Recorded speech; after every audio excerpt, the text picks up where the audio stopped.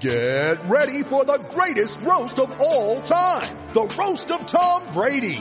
A Netflix live event happening May 5th.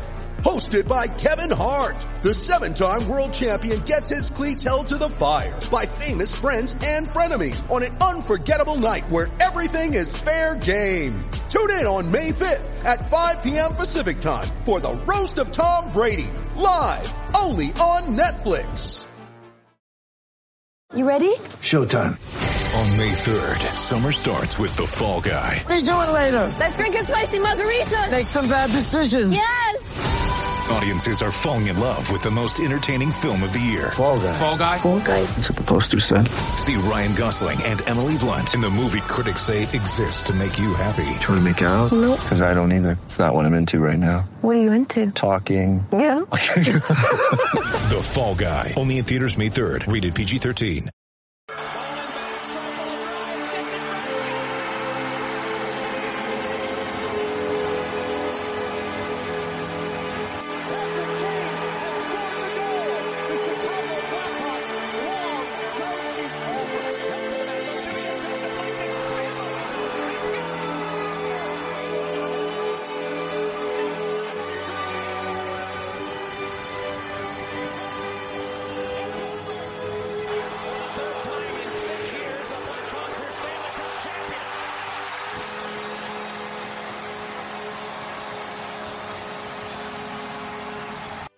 Welcome to the PJ's Cast. I am your temporary host, Jimmy, alongside Schmitty.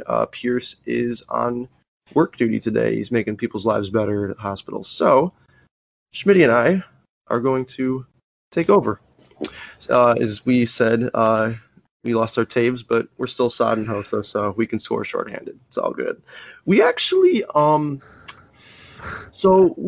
before this, we talked for about 45 minutes, and then I stopped and I went, hey, we're not recording. So, does anyone want to speak into the mic on whose responsibility it was to record? Sometimes, actually I have no excuse for that. That was tough.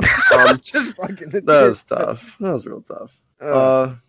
Beginners, no, that's not beginner's luck. That's beginner's suck. That was tough. That's not beginner's luck. That's beginner's suck. Very funny. Just too funny. We will once again get into the Blues and Avs series, and unfortunately, after an exciting, rather dominant 6-3 win by the Blues, the score does not do the game justice in how it went. And even 6-3 win by the Blues, the Avs won. Oh, of course. I'm really just off today. Dude, you're good. I'm just like, oh man. I was like, wait. No, well, thank God they didn't. But a really incredibly exciting game there. Even though the Avs really controlled the play, it was still an entertaining game to watch. Like it somehow didn't feel one-sided, even though it kind of was. But it's still an incredibly exciting game. Nathan MacKinnon, once again, just sunning the Blues, gets 4 points now, has 7 points in 2 games, does it with a hat trick. Hat trick, yeah. Brandon Saad gets an empty netter. Clearly Stan Bowman You also got to talk about Gabe Landis or Jonas Donskoy just starting the show 35 seconds in on Bennington. Couldn't even get the game on before he'd already scored. I was still watching the end of the Hurricanes game, and I turned it on, and it's already 1-0. I was like, oh, all right. Colorado's not. Didn't throw it off his ass. He might have. I think it was Graves. Graves shot it, and then it went like the first goal it like trickled or something. Like I remember it briefly. It was like up to the left point. Anyway, who cares? Fuck McKinnon. It's the Jonas Donskoy show. Dude, Jonas Donskoy's at his bag this postseason. You better watch out. Sir. But, I wish we could be all excited about that, but we have to talk about a potential, or not potential, it's upcoming, because we still haven't heard it yet. Nazem Kadri got back to his old mischievous ways of just lighting people up for no reason. And I'm going to keep it a little more PG than I did on the first one, because I got a little way off the rails on that. I'm going to be a little calmer with this one. And for fair reason, too. Dude. But go ahead. This should be minimum 10 games. We talked about it before. He got 5 the first time. or the second time, but he did it with the Leafs in 2018, He 2019. went 3, then 5, and then he actually kept his case together last year. But here we are again. I thought he got it out of his game by now because he's had such a good 2 years in Colorado, and then Justin Falk's got the puck in the middle of the ice, and you just see like you said, when you see it from Nazem Kadri, or the camera angle from where Naz is coming from, he just no regard for human life, full speed, elbow to the head. It is Bush League, man, and the fact that he still has that in his game, ridiculous. It's so dumb. It's so dumb, and they doesn't need it in his game. Like Colorado needs him for so much more this playoff run. They're trying to win a cup. They just won the President's Trophy. And now you're hindering that cup run again. Sound a little familiar because you're being a freaking dope and hitting people for no fucking reason. And there's no reason. You're up 3-1 late in the second. You don't need to do that. You literally do not need to do that. You could still win the game and not light someone's head off. And the good thing going for Colorado, our good friend of the podcast, Pierce, had mentioned. He said, "Well, it's too bad that Colorado doesn't have a young rookie like Alex Newhook to take that spot. What a shame." Shane Bowers. Shane Bowers. Literally could throw JT Compher there, and the wingers are good enough to carry JT Compher. It's just like right. Colorado's deep, but it's just but that's a hit. Obviously, neither of them are going to be what Kadri is, in the moment or at the moment. So still a huge hit to their center depth, and we've talked about it. Everyone knows, it goes defense and then centers. Two most important things. Goalie could be above all that. You could easily argue that. I go goalie, defense, and centers. Yeah. Yeah. Because you could actually. It's a good debate. Centers out of defense. I put goalie then centers, honestly. That's fair. We literally watched the Hawks win a cup with 4 functioning defensemen. So we've seen the Caps and Penguins win cups with subpar decors. With literally just taped together. I would Trevor argue Daley the Lightning have everything. only 3 guys that are actually really good defensemen on their team, and they won the cup last year. I feel like if you're deep down the middle and you can have a goalie that can steal you a series, you're gonna go a long way. You know what? That's why Touche. We can kind of leeway into the next game of discussion. For sure. I feel that's being put on display 100% right now in the Edmonton-Winnipeg series because I want to give full. We all talked about it. We didn't know how Winnipeg was going to come out game 1. Ehlers and Dubois both out. They were both out too. Yeah. Both out. So completely forgot. Had to completely change their game plan. Paul Maurice does the unthinkable and makes his team basically play the style the Anaheim Ducks did in 2015. They had 67 hits that game. 67 hits, and I think over 30 block shots. They put on a defensive clinic. McDavid didn't have a shot on goal. Oh, I knew it was zeros. He was on the ice for the Puyarvi goal, but he didn't have a point or a shot on goal in over 20 minutes of play. Whenever I hear that, I think of the Tony Snell stat line. Yeah, 0-0. Fucker was just running out there. 27 minutes played, no stats. And Winnipeg played their game. The goals weren't pretty, obviously, but they're never going to be pretty in the playoffs. I mean, that's how they're going to win this series. If they're going to win this series, they got to make Edmonton not play the way they want to play. They got to make McDavid play that rough game. And you could tell Edmonton was getting frustrated right before the series. All they have to do is just clamp down, trust in Hellebuyck. That's all you got to do. Yeah. We saw it last night. Even Draisaitl, he couldn't carry his own line. They had to glue them together at the end because they couldn't get anything going on. Like they always do. It looked like the Oilers of the past. And obviously, I said this last podcast. I really think that this team is deeper, and I think they're still good enough to make a run. This is just one game. Game 1, but this was a 2-point game. There were 2 empty netters, but what you talked about and what you thought was going to happen and what did happen is a sign that Winnipeg can win the series if they play the right game. And again, that's without Dubois and Ehlers. That's even when they get them back. It's going to be something else. It's huge, man. It's so huge. And also, I remember the commentators were saying Paul Maurice has been like, yeah, the Jets sucked down the stretch, but the reason apparently the Jets sucked down the stretch is because Paul Maurice was trying to trying to get them to play this style.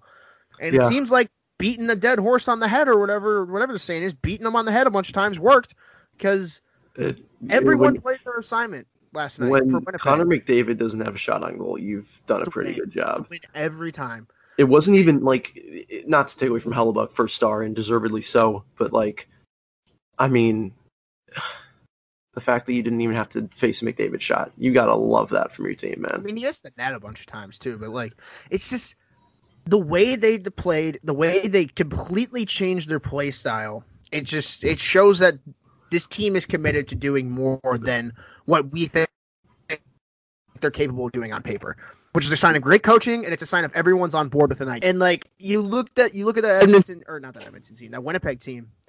That's a big bottom six they got. Like, those are a lot of big, heavy bodies that can just kind of throw you around and just beat you down. And for a team like Edmonton, like, that didn't work on the Hawks back in the day. Because I compared it to the Ducks, and obviously the Ducks didn't beat the Hawks in that series. No, this Edmonton team is not nearly as deep as that Chicago team was. They can't go 3 lines with Anaheim or with Winnipeg just beating you down every shift. Yeah. Dude, I don't know, man. I was very impressed with Winnipeg last night. I just wanted to go on a little bit of a... completely agree. Tucker Pullman scoring the first goal for them in the playoffs, and Dominic Toinato getting the game winner. Ryan Donato, I believe? Dominic Toinato, I think is his name. It's with a T. Like, don't even... I think of Ryan Donato. Donato. Yeah, you're thinking of Ryan Donato on San Jose. Yeah, but no. If you're getting scoring from those players and you're playing that style of defense, we just talked about, defense and goalies and center. They if they can play defense, they have a goalie and they have a center depth. Yep. They have that Boston Tampa Bay-esque offense where they don't need a lot of ice and they can get it done pretty quick. Exactly. Like, they can be playing terribly possession-wise the whole game and they can still squeak 2 or 3 goals out. Which is kind of all you need to get them is that they're the perfect kind of opportunistic. They capitalize. They don't need to wait for an opportunity, but if you give them one, if you mess up, you think it's going in the back of your net. 100%, dude. And they can do it without that, but you also can't do that. They have that killer instinct. And who knows, like you said, maybe Edmonton even wins the next 4 games. Maybe McDavid and Draisaitl get pissed and say enough of this. Who knows? But they got one. But that's more than most people thought they were. I was like, they got 1, and that's more than most people thought they were going to get. Exactly. So many people thought they were going to get swept. But still.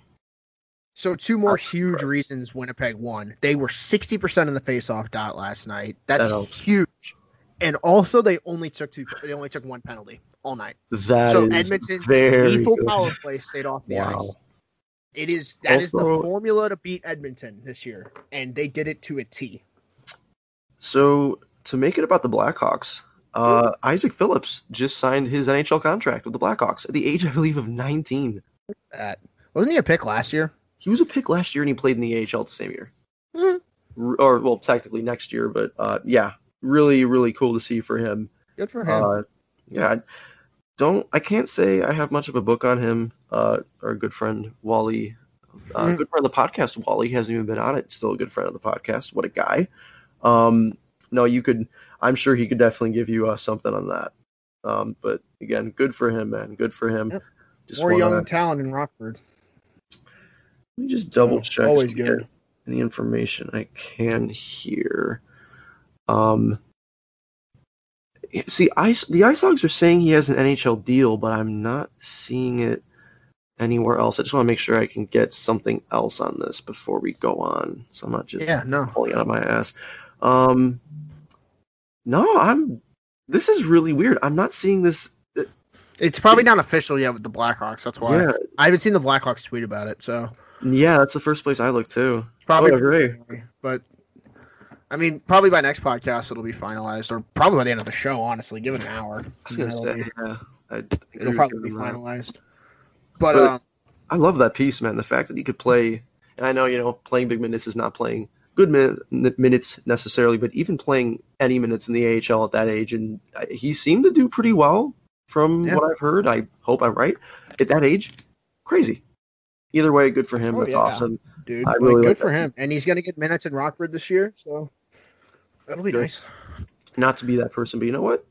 A little bit more diversity. I always appreciate that. Especially nowadays, man. I always appreciate that. But on to the next game. The closest series, I would say, so far. And that would be... I'm going to go out that far and say it. The Washington-Boston series is the closest series we have through 3 games. All 3 games gone to overtime. I think all are 3-2 or 4-3. I think one was 4-3. Yeah, one was 4-3. 3-2, 4-3, 3-2. Yeah. But... Yeah. Man, Boston's, like, we talked about it when we, kind of lulled the first try of this. We're good through half of the time. We have warm-ups. It's all good. I know. So, like, we know what we're going to talk about. So, exactly. I mean, Boston has this tendency where, like, we were saying, I know I brought it up with Tampa on Monday. They have this tendency where they just kind of can lay back a little and they just kind of wait for you to mess up. And the thing with the Capitals that I've started to figure out, at least from watching them this series, they just kind of seem like the Blackhawks on steroids defensively. Like, they have meltdowns in their own end that just, they make your brain melt. And that can go, like, obviously everyone's going to point fingers to the Justin Schultz overtime debacle. There's the Brendan Dillon one too, but it's just simple stuff. Like, they can't even get the puck out of their own end half the time. I'll see them, they'll have a clear, like, 4-on-4 breakout probably, right? Mm-hmm.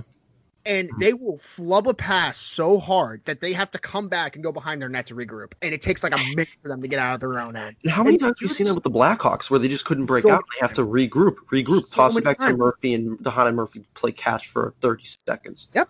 And then all of a sudden someone tries to just no-look one up the boards and it turns over, and that's how they score. Look at the Boston game. That's how Taylor Hall scored. That's how... the first Boston goal of the whole series went, I think. One of the Bergeron goals in Game 2 was like that.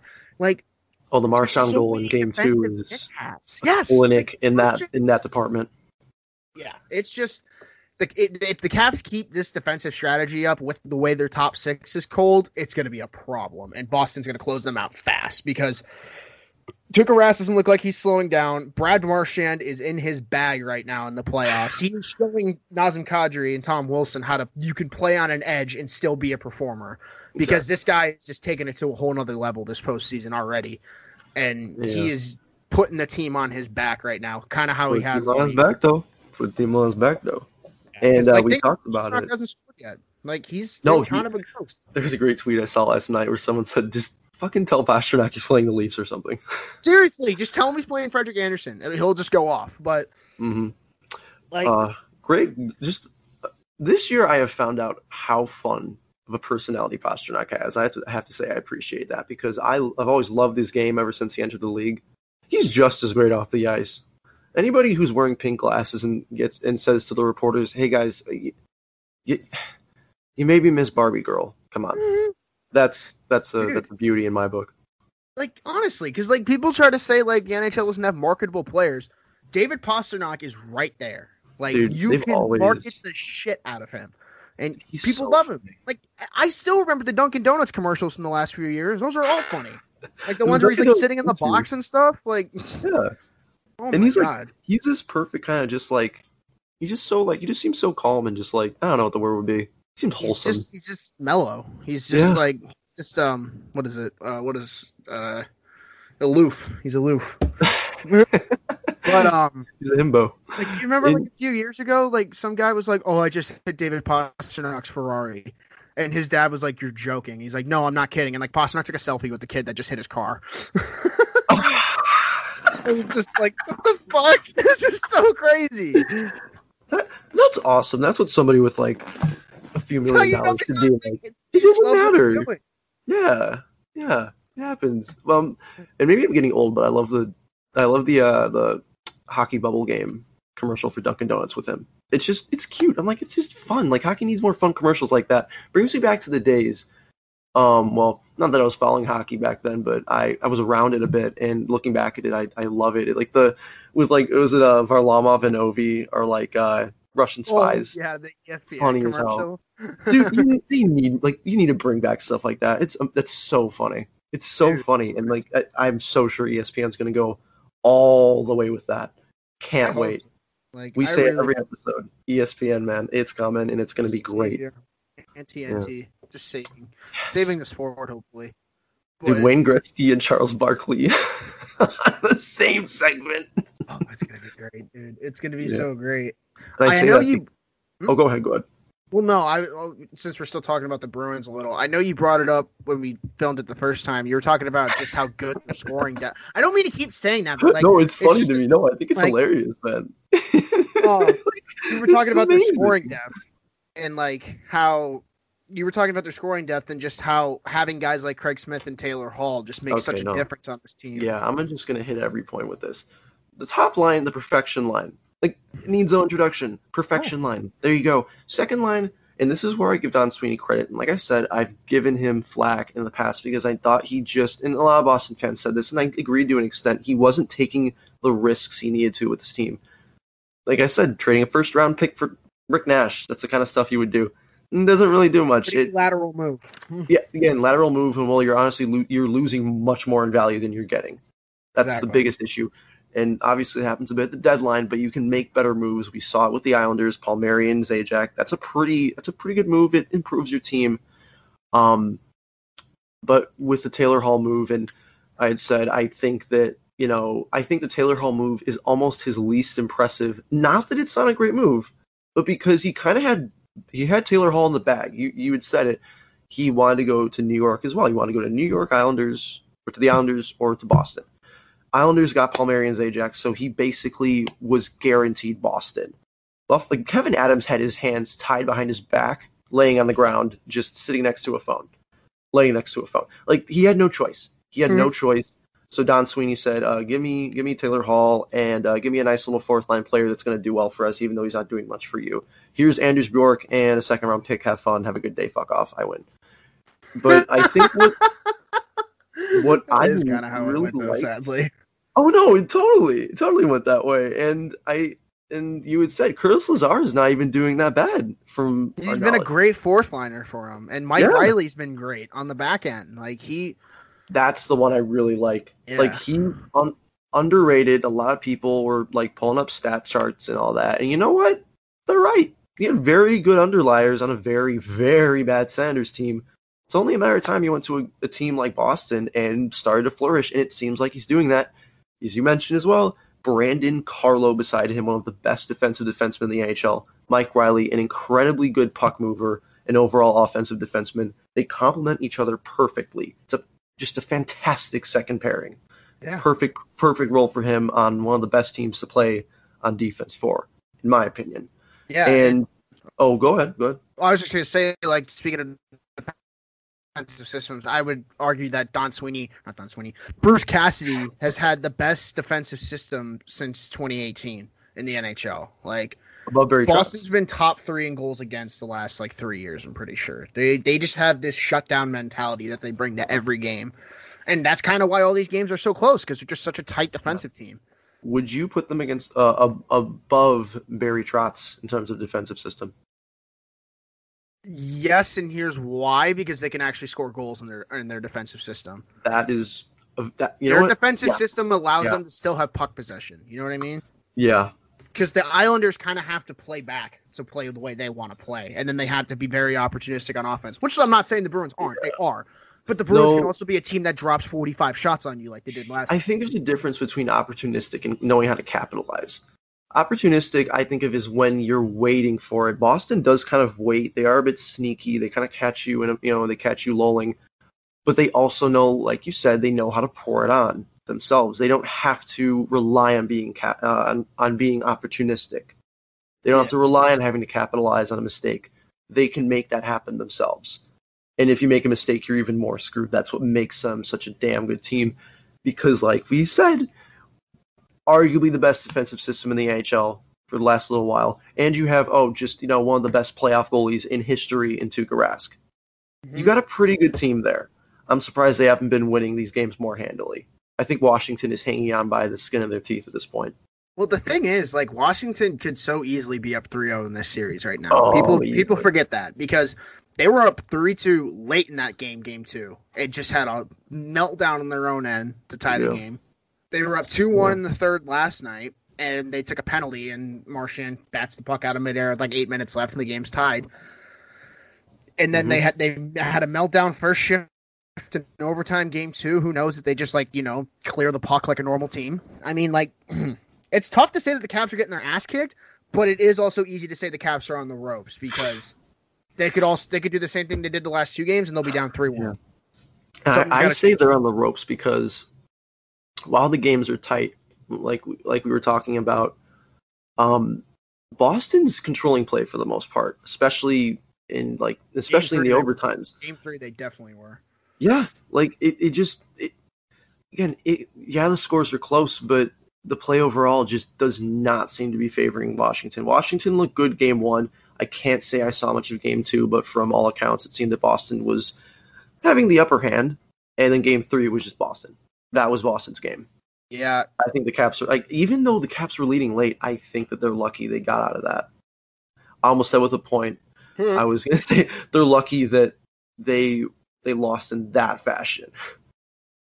Yeah, and I know and the thing with the Caps is, if they lose another series like this, I mean, we brought it up. We brought it up last time, and I know he had that little outbreak that he had with Samsonov after the game, where he's just yelling at him in Russian and a bunch of stuff. Which I feel I feel like people are taking this a bit out of proportion. Those guys are friends off the ice. They're just really pissed at each other. I know I've said some pretty heinous shit to my friends, and I'm mad. And I know what my friends have said some pretty heinous shit to me, and we just apologize after. The problem is everyone's going to blow it out of proportion because there's a camera with millions of people watching you. That's just the way it is. But I just feel I do want to say, when you told me this, you kind of educated me on this because it did leave a sour taste in my mouth with what I saw with Ovechkin. You made a very good point, though. He and Samsonov specifically are very close. They're two of the only 4 Russians in the team. They're very close. Yeah, what he said was dumb. It was harsh. It was definitely over the top, but I don't think it's anything. It probably won't be anything for them. It's just a stupid thing to do. It happens a bit again. I don't think someone like Jonathan Toews is going to say something like that, but you know what? It's somebody who he clearly is closer to, so he probably knows his limits more than anybody else. I'm not going to comment neck like I do.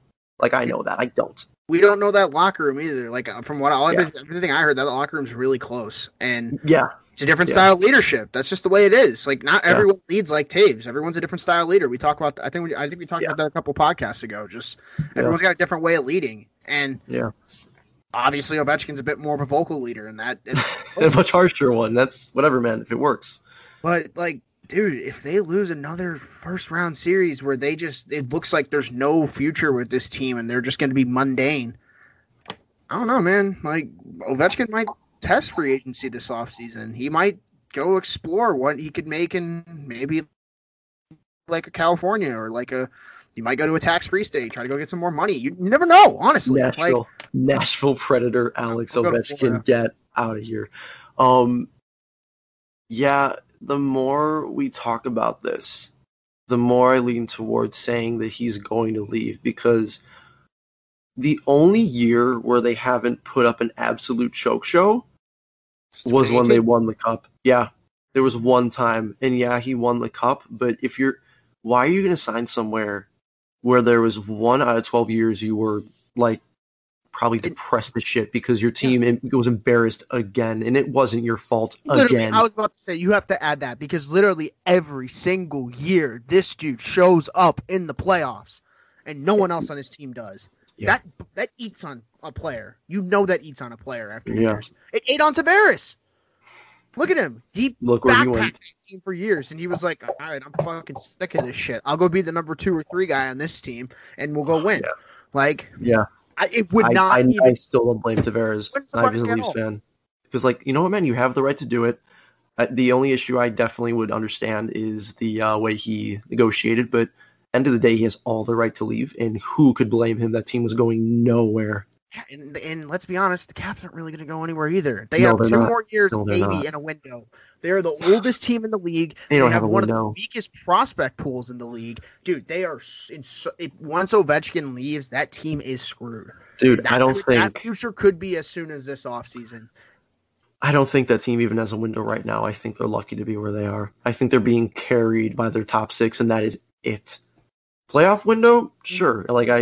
It's not to knock on what you're saying, but man, I just can't see a window there. That team has so many holes. And Peter Laviolette,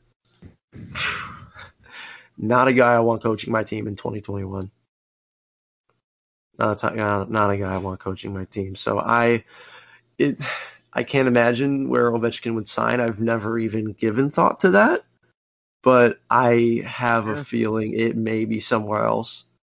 And like I said to you, if Alex Ovechkin is the player where if number 8's retired in your franchise, don't worry about it. He's wearing number 8. We all know that's how good he is. So yeah, if it's not the Capitals, teams will be throwing money at this guy. Bet you he ends up in a big market. If he ended up in New York, I will, oh my God. Dude, I'm telling you right now, if Alex Ovechkin was a free agent, it would be the biggest thing that happened in the NHL. Since the Gretzky trade.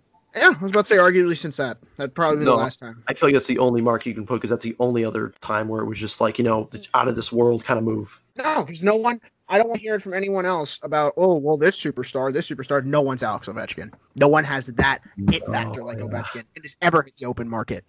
100%.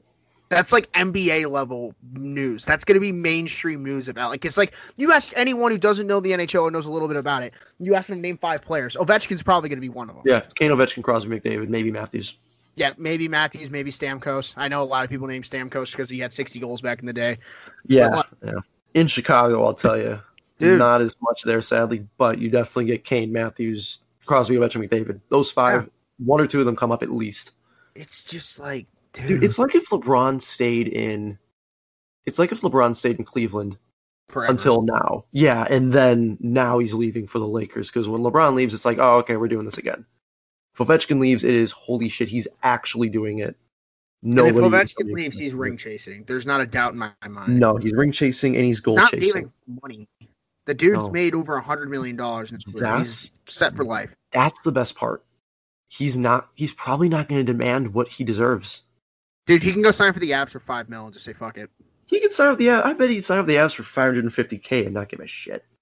Nah, he wouldn't go that low. Oh, I'm being money, but being hyperbole there. I know, it's a little hyperbole. But you know what? Dude, I wouldn't put it past Ovechkin. He's Ovechkin. I wouldn't put anything past the guy. It's just such an interesting thing to think about, and you got to think about what this team is doing to him mentally, losing in the playoffs again like this is not going to feel good. It's not going to feel good. And like I said, if they lowball him, it's just a lot of questions are going to come up. I just want to put a thought in your head because you sort of tapped into it. Alex Ovechkin, Nathan MacKinnon. Ovechkin? No, because this would be hilarious because this is how it works. This is how it would work because this is how it would work. The news would break, right? Oh, the Avs aren't re-signing Gabe Landeskog. And everyone's like, oh, why aren't they re-signing Gabe Landeskog? This makes no sense. Why aren't they re-signing their captain? Ovechkin, 3-year deal. Nathan MacKinnon, new captain. Yeah. I already see it. It works. It works perfectly. The math checks out. That's it. We're doing it. This is it. That's our prediction. It's going to be in half, dude. Yeah. 100%. Dude, he's going to score more than he did. Think about this. And people don't give this part of the game enough credit in terms of offense.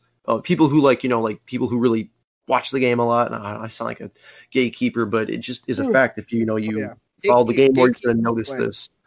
Yeah. You know me, biggest gatekeeper in the world. But something people I don't think give enough credit to is that when your defense is bad, the team's going to score less. It's not just you don't just get forwards to score. When you have guys like Sam Girard, Cale Makar, Connor Timmins coming up, Bowen Byram's the last one I mentioned. When your defense is that good at moving the puck, get the puck up the ice, you score more. If Ovechkin goes to the Avs, he's scoring 60. I'm sorry, he's scoring 60. If he's healthy, 60. If he's healthy, he's getting 60 with a team like the Avalanche. I'm easily. Comical. The options you have if Ovechkin becomes a free agent. I could see a situation on literally 25 teams where he improves them and makes them either a playoff team or a contender. Easily. Out the gate. They'd make the Hawks a fucking contender. At least in our division. I thought about the Hawks. He never put the Hawks, but I'm literally saying you would have 2 50-goal scorers on your team. And then you have Kane setting the puck up. And that guy, Patrick Kane. Would be an afterthought. All right. Just Kubalik is never even Kirby looking at the number 8 again. Distance. Kubalik can wear number 0 for all I care. Well, where Ovechkin's coming to town. 80 or some shit. I don't know. Something, 80's a swag number. Man, I feel bad for him because he's like, I wanted to wear 18 with Dennis Savard, and I wanted to wear 81, but I can never be Hossa. And fucking just wear 8. Just wear number 1. Oh, wait, Glenn Hall. Never mind. Gosh. Need a forward wearing number 2. Oh my god.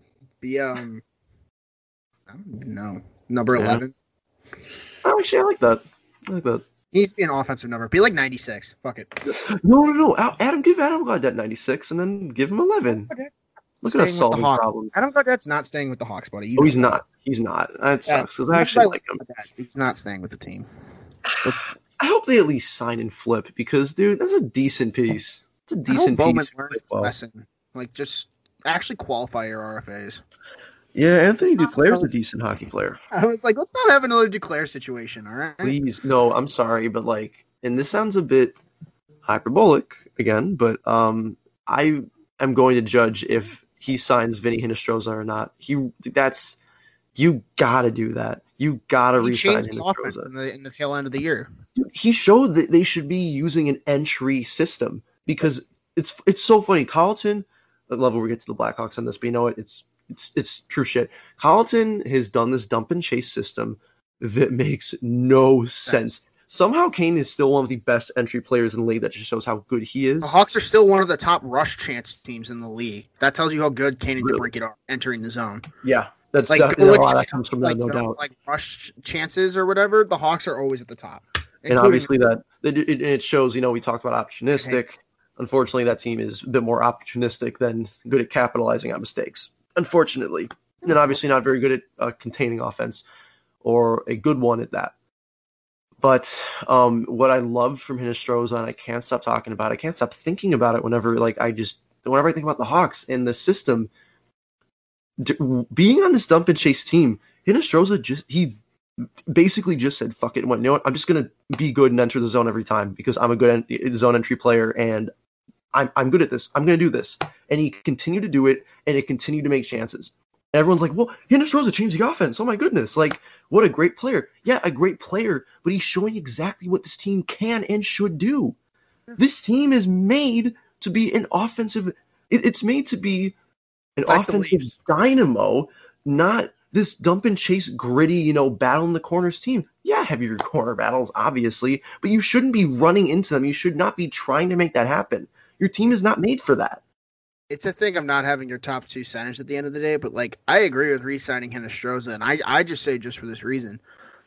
Obviously, we have a logjam at forward, but I know everyone's penciling.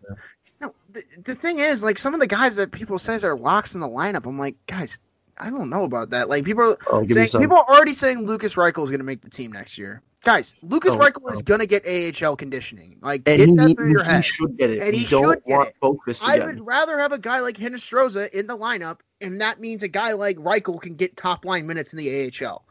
And he and Barrett can go get top minutes there. Yeah. You don't need those guys up right now. We're rebuilding. Do what the Kings are doing. What the Kings are doing is exactly how you should be doing this. Your kids don't come up when they're 19. Let them play a year in the AHL. Obviously, it was different with Doc. We had our kind of hands tied with that, or else he had to go back to junior. But yeah, dude, I don't see a world where we need to rush these 20-year-olds into the league. We have pieces. We can go get pieces. We don't need to rush these kids immediately. Exactly.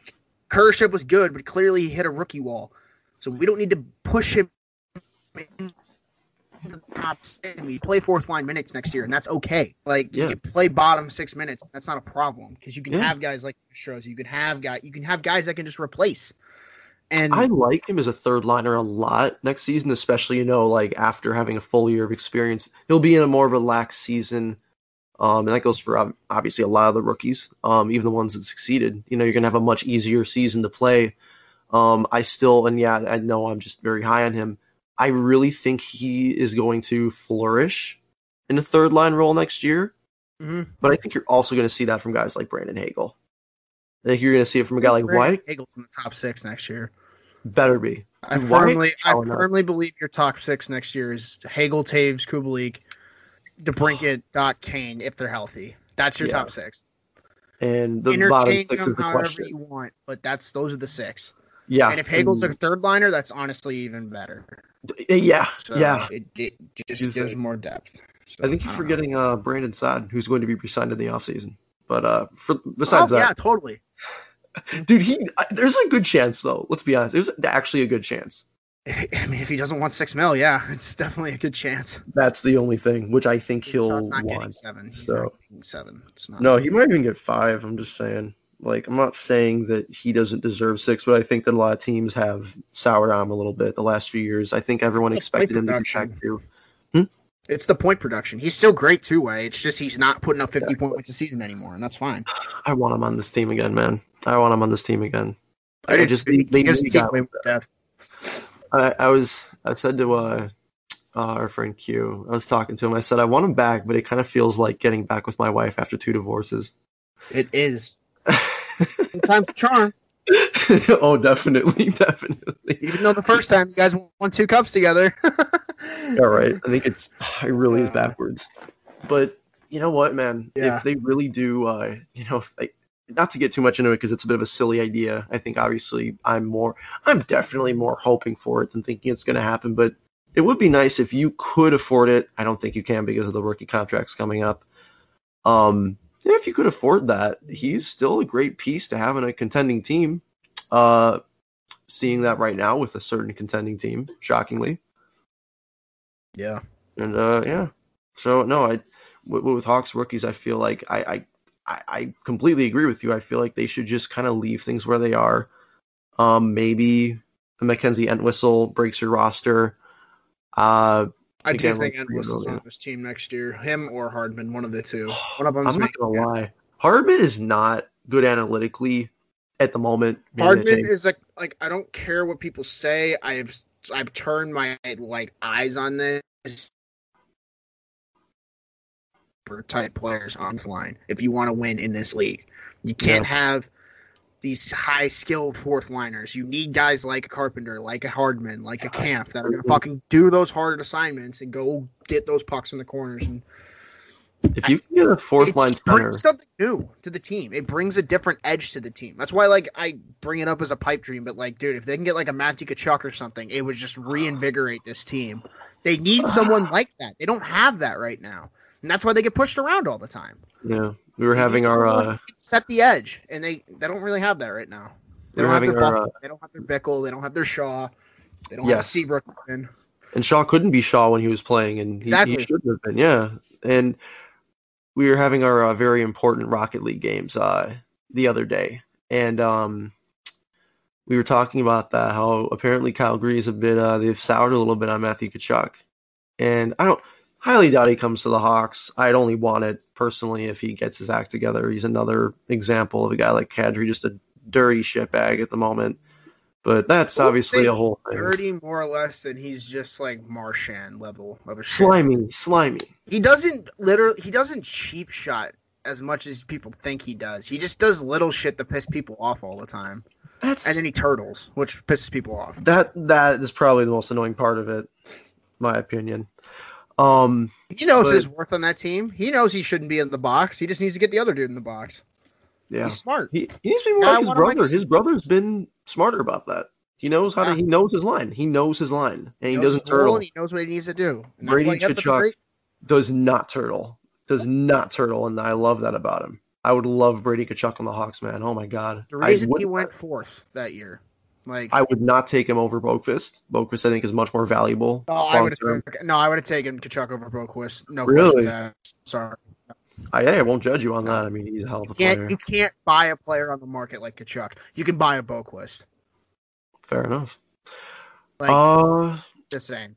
Oh, a guy like Tkachuk and then go buy a Tyson Barrie or some shit. You know what I mean?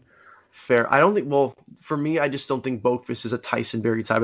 I think he'll be better. Defenseman. I'm just thinking that realm. Yeah. No, I get you. Hope Boqvist is more than that, but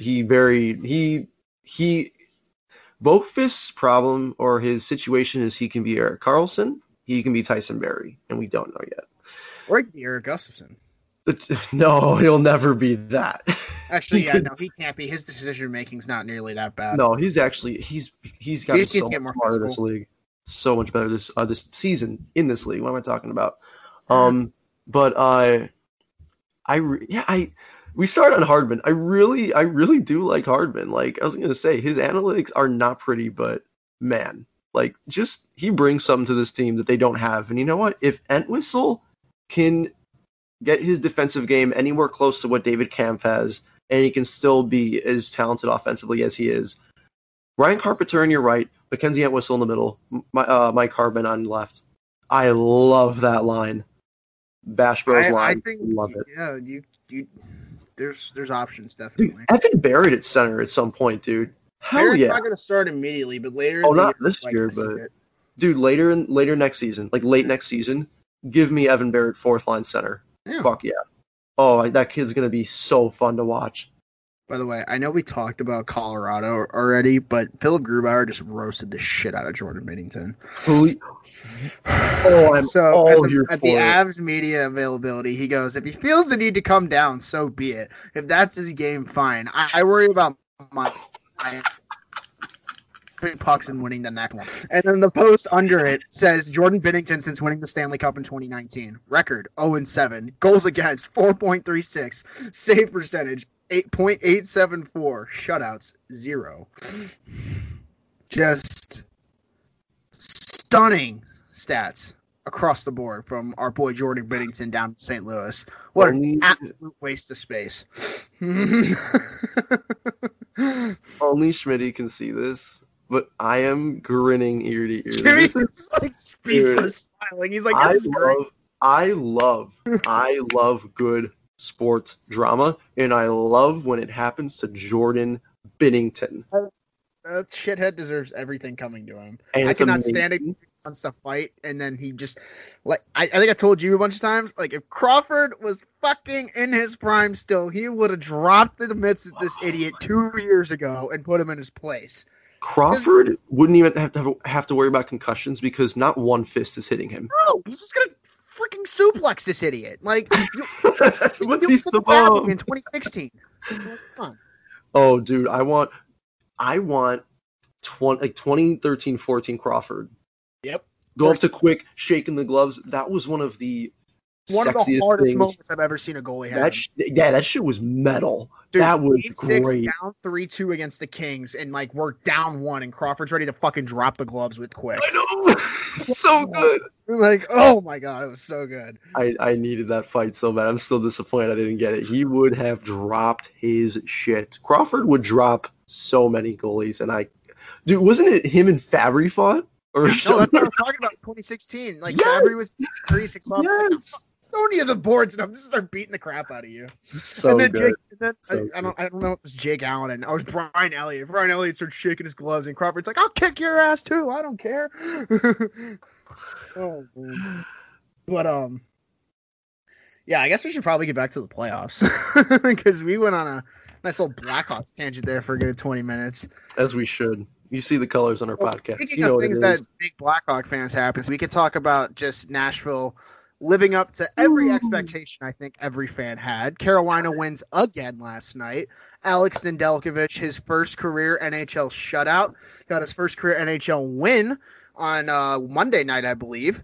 And he has just been out of this world good for the Carolina Hurricanes. And I'm so glad that Rod Brind'Amour decided to stick with his guns and start the guy who's been their best goalie this year. Because I'm going to be honest, I know I told you, Jimmy, a bunch. I really, really, really thought Mrazek was going to start.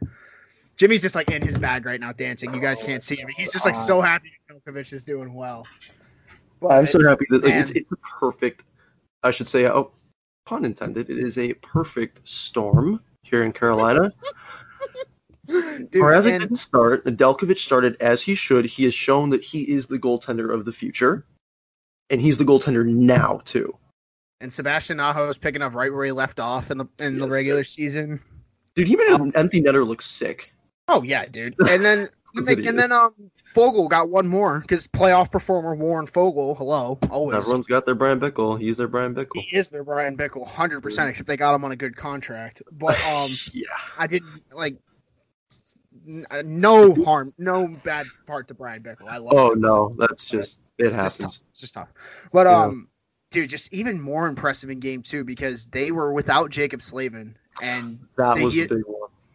I mean, you and I were looking at the stats. Brett Pesce and Brady Shea each played over 27 minutes last night, and that's insane. And they were a good 27 minutes. And they were good. They were good. They were good. They were good. And Nashville was just in a box offensively the whole game. Like, man, Eric Holla continues to be booed for no reason. Poor guy. Like, what did he do to hurt Carolina? He tried to help him win a cup a few years ago. Like, jeez. He was there for like 2 seconds, and then they moved him. And then it's so funny because it reminds me, I think that this is why Preds fans are doing this, but they said, we're going to pick a Predator or a Hurricanes player, and we're just going to boo him. And they picked Steven Lorentz. So now all of Preds Twitter just hates Steven Lorentz for no reason. He's just the most like Joe Smith guy. He's just there. He's the Buzz Flibbit. He is. He's the Mark Don. He's the Tanner Janot of that team. Yeah, it's hilarious to me. There's just one player in each team that almost mean nothing. Although, to be fair, actually, both had good games in game 1. I mean, yeah, no. I'm not knocking them for sure. They all play well. It's just there's always that one player where you're like, wait, that's a player, and they're actually good. So, yeah, it's always a nice Matthew surprise. Joseph for me a couple of years ago. But who really needs to go to a different team because Matthew Joseph, put him in a middle 6 role in a different team, I feel like he's going to flourish. I think he's just buried in a good Tampa team. I mean, we saw what happened to Carter Verhaeghe when he left, and he was a 4th liner. Dude, Jonathan Marchessault. Come on. Dude, okay, I'm sorry. I saw Carter Verhaeghe get a hat trick a year ago, like against Vancouver when they won like 9-2. I was at that game. And I was like, I remember hearing him because like obviously we're Dangle fans, so I remember that it wasn't a trade, but whatever trade, the Grabner trade. I know he's a part of that.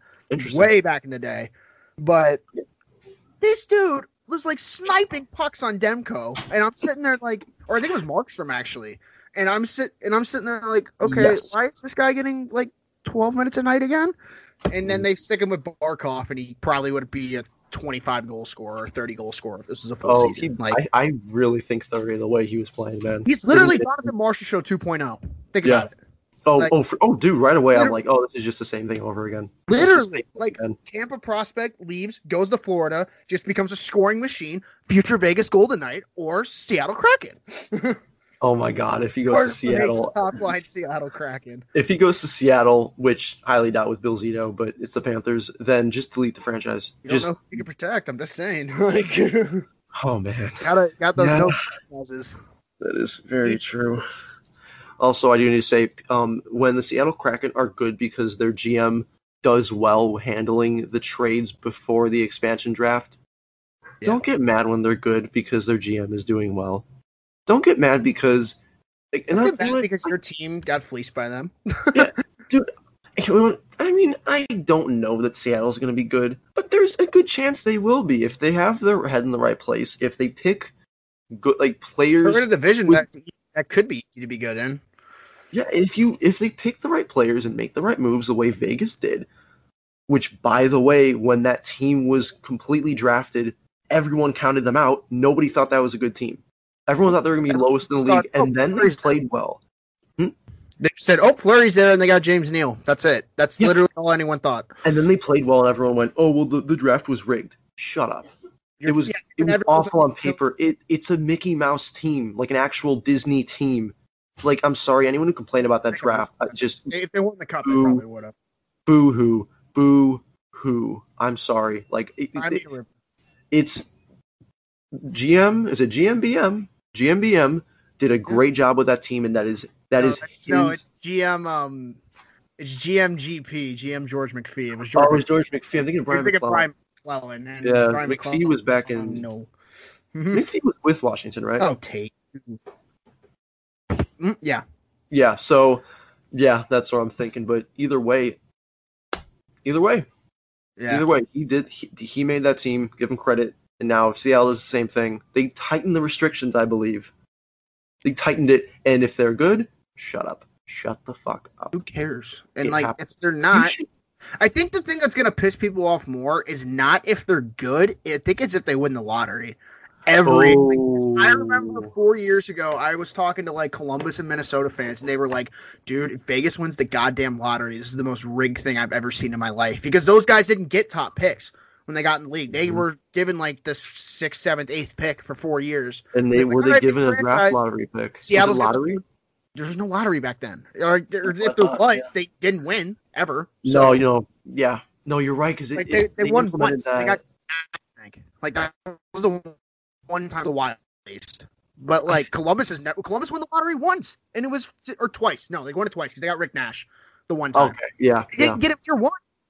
You know what I mean? Like, dude, if Seattle, like, obviously if Seattle wins this year, everyone's gonna be like, well, of course they win this year because there's not a consensus number one. But like, dude, I'm telling you, like, don't be surprised if Seattle's not total shit. And if they are total shit, then, well, there you go. It's good. Good. Good for the league, bro. The league's getting bigger. Why is this so hard to understand? Also, I just need to say their jerseys are already top 5 in the league. Just beautiful jerseys, but that's besides the point. My thing is also, people were so worried about Vegas having to be good because they didn't know how fans would react to a team in Vegas. You know what I mean? Seattle is one of the most dedicated fan bases in the country for the Seahawks. The Mariners, they're not as big. But, like, dude, look at them for the Sounders games. Huge. Like, they get behind their sports teams deeper than any team in any city in the country. They're like Philly level committed.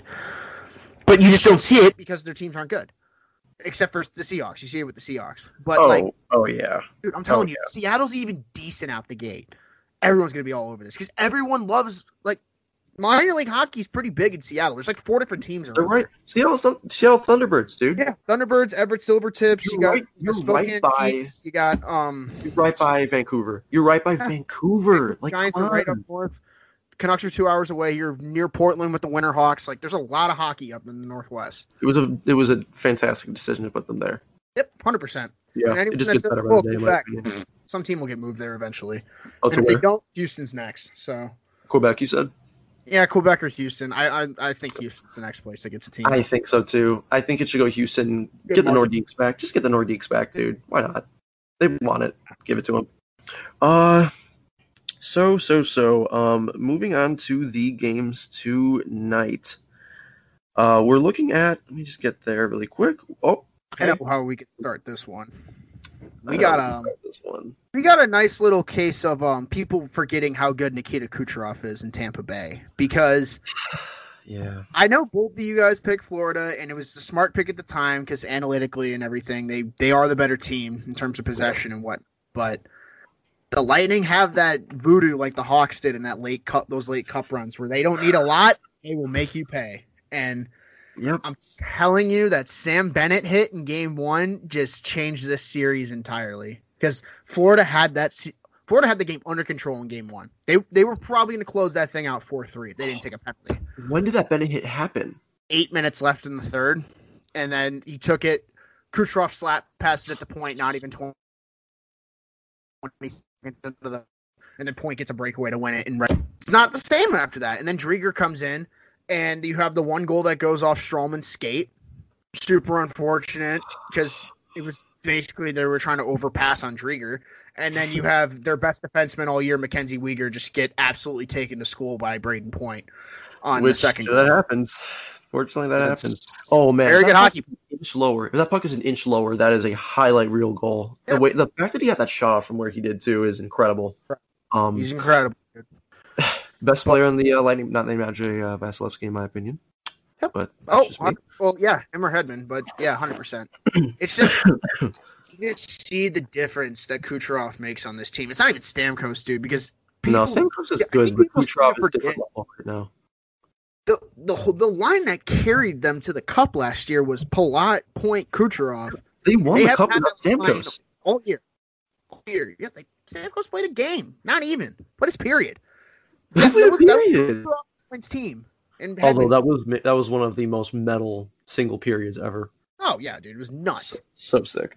But yeah, like I completely agree. Stamkos, being the captain, he does bring a presence to there, and obviously on the ice he brings his play. But I just think that everything Kucherov brings on the ice, how dynamic he is, what an offensive dynamo he is. Just completely, like, and no offense to Stamkos, obviously blows all of that out of the water. And you have both of them back. Yep, you have both same of line. them back. Literally, the Lightning's power play is goofy because you watch.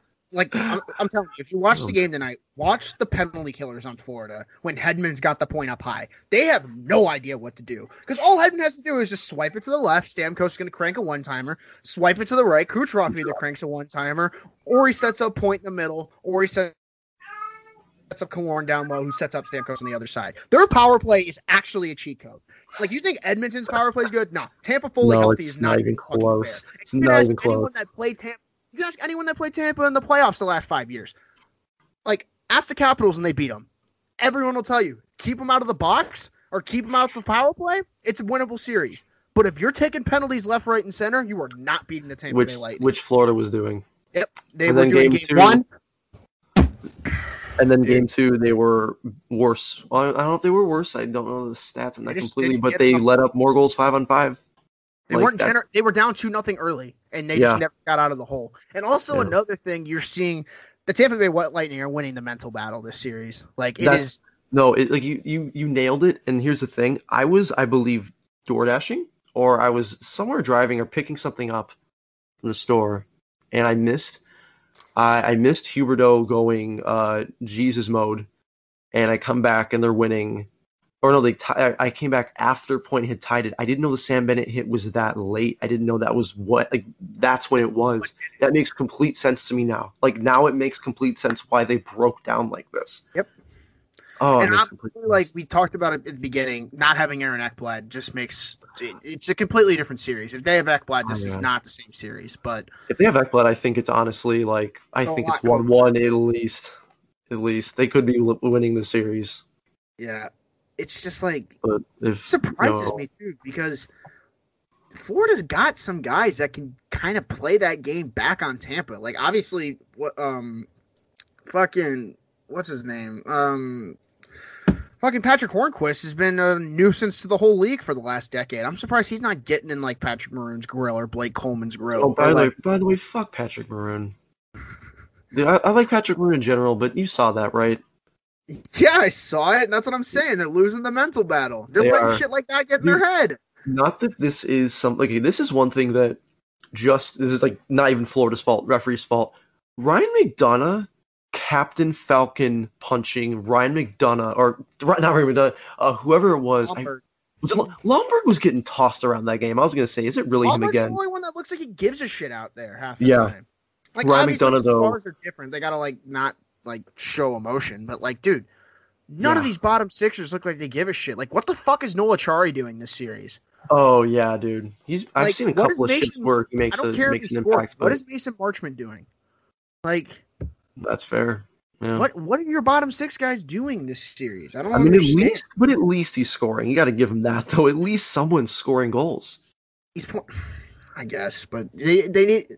Trust me, tonight they need just Alex Barkov needs to prove that he is at Jonathan Toews' level, because that's what everyone has been asking going into this series. Because everyone would say oh yeah, they have comparables to the Hawks. Huberdeau's their Kane. Blah blah blah blah blah. Then do it. Then prove it.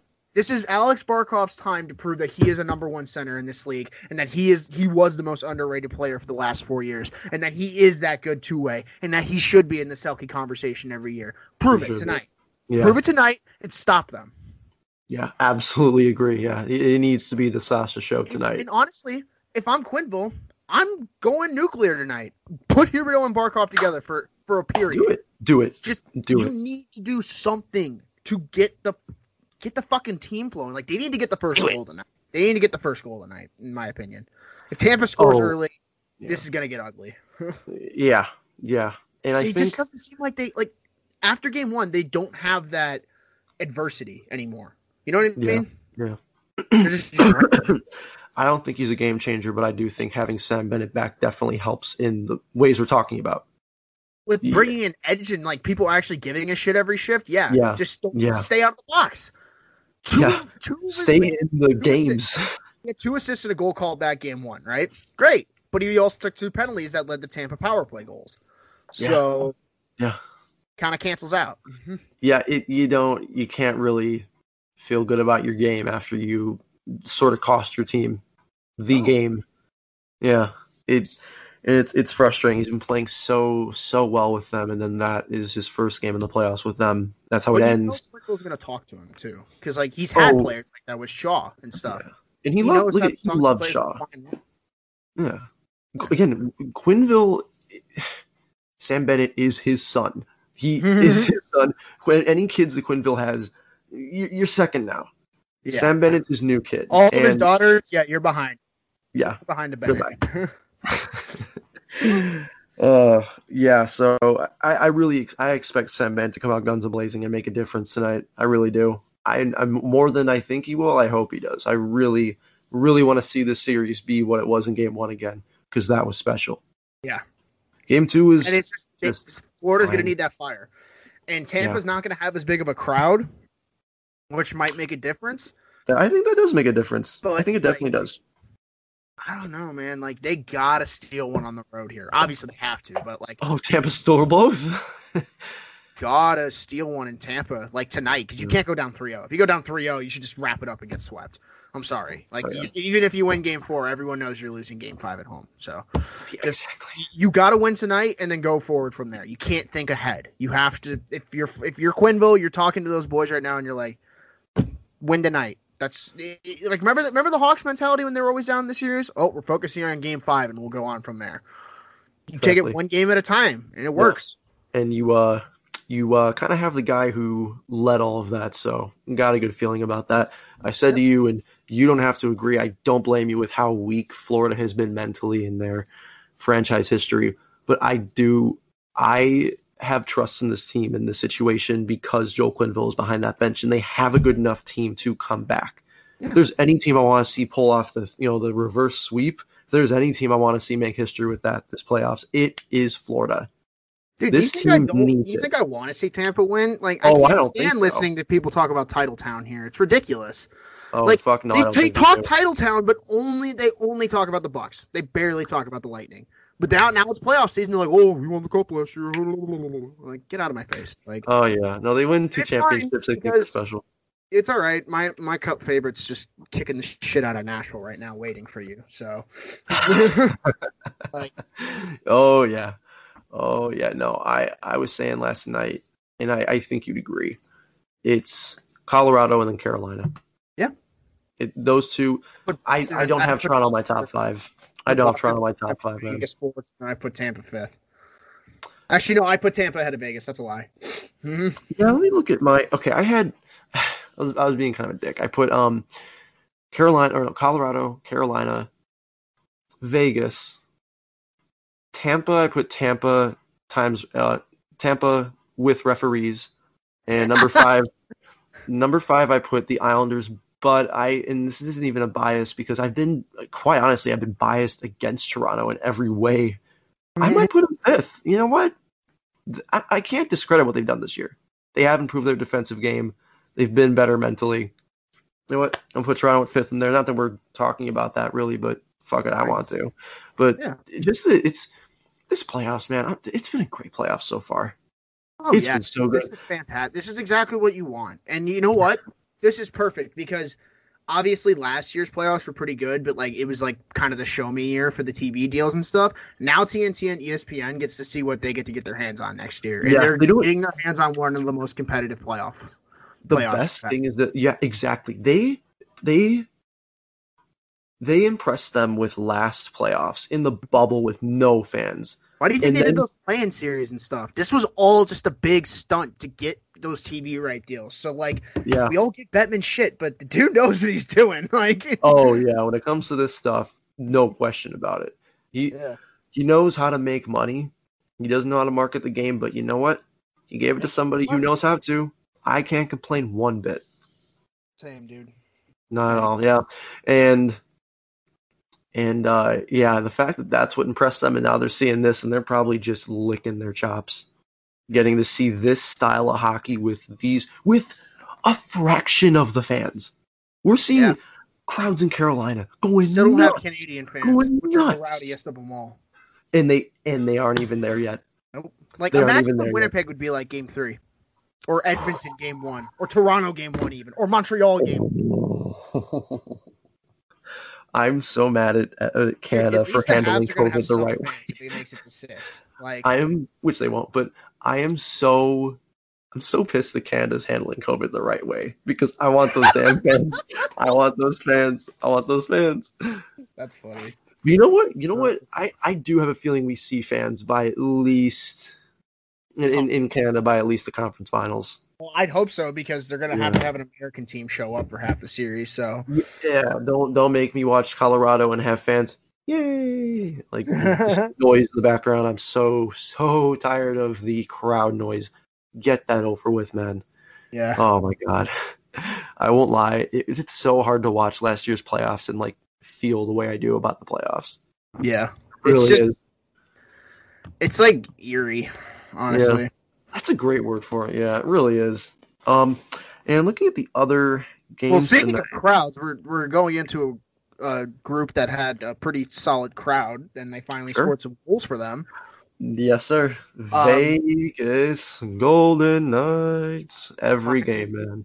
Win 3-1, and I mean, what else is there to say besides they got one, and then they finally decided, oh wait, we can do that.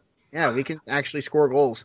Hey. And noted Blackhawks legend Matthias Janmark making a play to Alex Tuch for the second goal. Beautiful stuff there. Alex Tuch is just such a good playoff performer. It gets thrown under the table every year. Dude's just a playoff performer. No, he is what Tom Wilson should be. Yeah. He is exactly what Tom Wilson should be. 100%. He is exactly it. They even like their style of skating and everything. Like I talk about that crap way too much. That's why I have Jack Hahn's notifications on. Their style of skating and everything, like they play so similar. They play so similar. And Alex Tuch is just this exact version of what Tom Wilson needs to be. But again, that's besides the point. Yeah, there was a tweet. I don't know who tweeted it. I don't remember the exact tweet. I'm paraphrasing, but basically they said, yeah, the Golden Knights are having a hockey game at a rave. And they are, I'm sorry, I'm so, I do not like Vegas fans, right? I do not like Vegas fans at the moment. However, that doesn't mean that I don't adore and love what they do. Dude. The actual Vegas, front office with their presentation, dude. You're someone who loves wrestling, WWE, UFC, all of that, man. They're putting on a show every night, dude. I went to when they put the Panthers last year in Vegas, and it was like sold out crowd, and it was just like it was a different atmosphere than most NHL arenas, and like anyone will tell you that. I feel like you just feel like you're seeing like a show in Vegas, and then you get to watch hockey in between. It's enough with I went to a fight and a hockey game broke out. I want this. I want entertainment. You know what it is? It's like basketball. This is what. I mean, I haven't been to a Bulls game, weirdly enough. But everyone tells me they're like, it is the most entertaining thing, and the Bulls are playing. Yeah, it's a lot of fun. That's what it should they make be. it fun because you're paying for entertainment. You're paying for entertainment, and I know people are like, oh well, you know what? Shouldn't be boring. No, when the teams are playing like shit, I should still be entertained. I paid for that. Mm-hmm. And not even entitled. I don't want to sound entitled, but no, I blew $80 to sit in the nosebleeds. I want that. I want that entertainment. But it's just good for the game. It's just the game should be enjoyable. Yeah. The crux of everything, it should be enjoyable, and Vegas knows how to do that. And like you said, they decided we're going to score goals again. And Marc-Andre Fleury said, you know what? I'm gonna keep helping you out for the first period. Go do something for me. And they did that. And now we have a series. Yeah, and this question, it's funny how one game can change the perception of what's going on in the series, because last game it was literally, was Vegas going to get goalied again, blah, blah, blah. Now it's Minnesota's getting goalied to an extent. They've only scored 2 goals in 2 games. And it's interesting after a while, because now it looks like after Vegas got that second goal, they had that game under control. defensively from the way on out. They had it under control, and I think Minnesota started to scramble a little. Obviously, it would have been different because I want to point out Kevin Fiala has been very good this series. He just hasn't popped up on the score sheet. I mean, Victor Rask hits a crossbar in the third period. If he doesn't, that game's tied. Noted player Victor Rask, by the way. Yeah, noted player who was traded for Nino Niederreiter. Like, Paul Fenton was just an enigma, bro. I don't even know what that dude's issue was. But it really gets interesting because obviously Minnesota has those woes and stuff. But then you look at the other side. I found out last night Vegas has never won in Minnesota in their history. Really? Once. They've never won in Minnesota. In St. Paul. Vegas has never won in Minnesota. Yeah. Found that out last. They're not a hockey team. They haven't won in the state of hockey. Yeah, I had his cat video. Like, wow. Did not know that.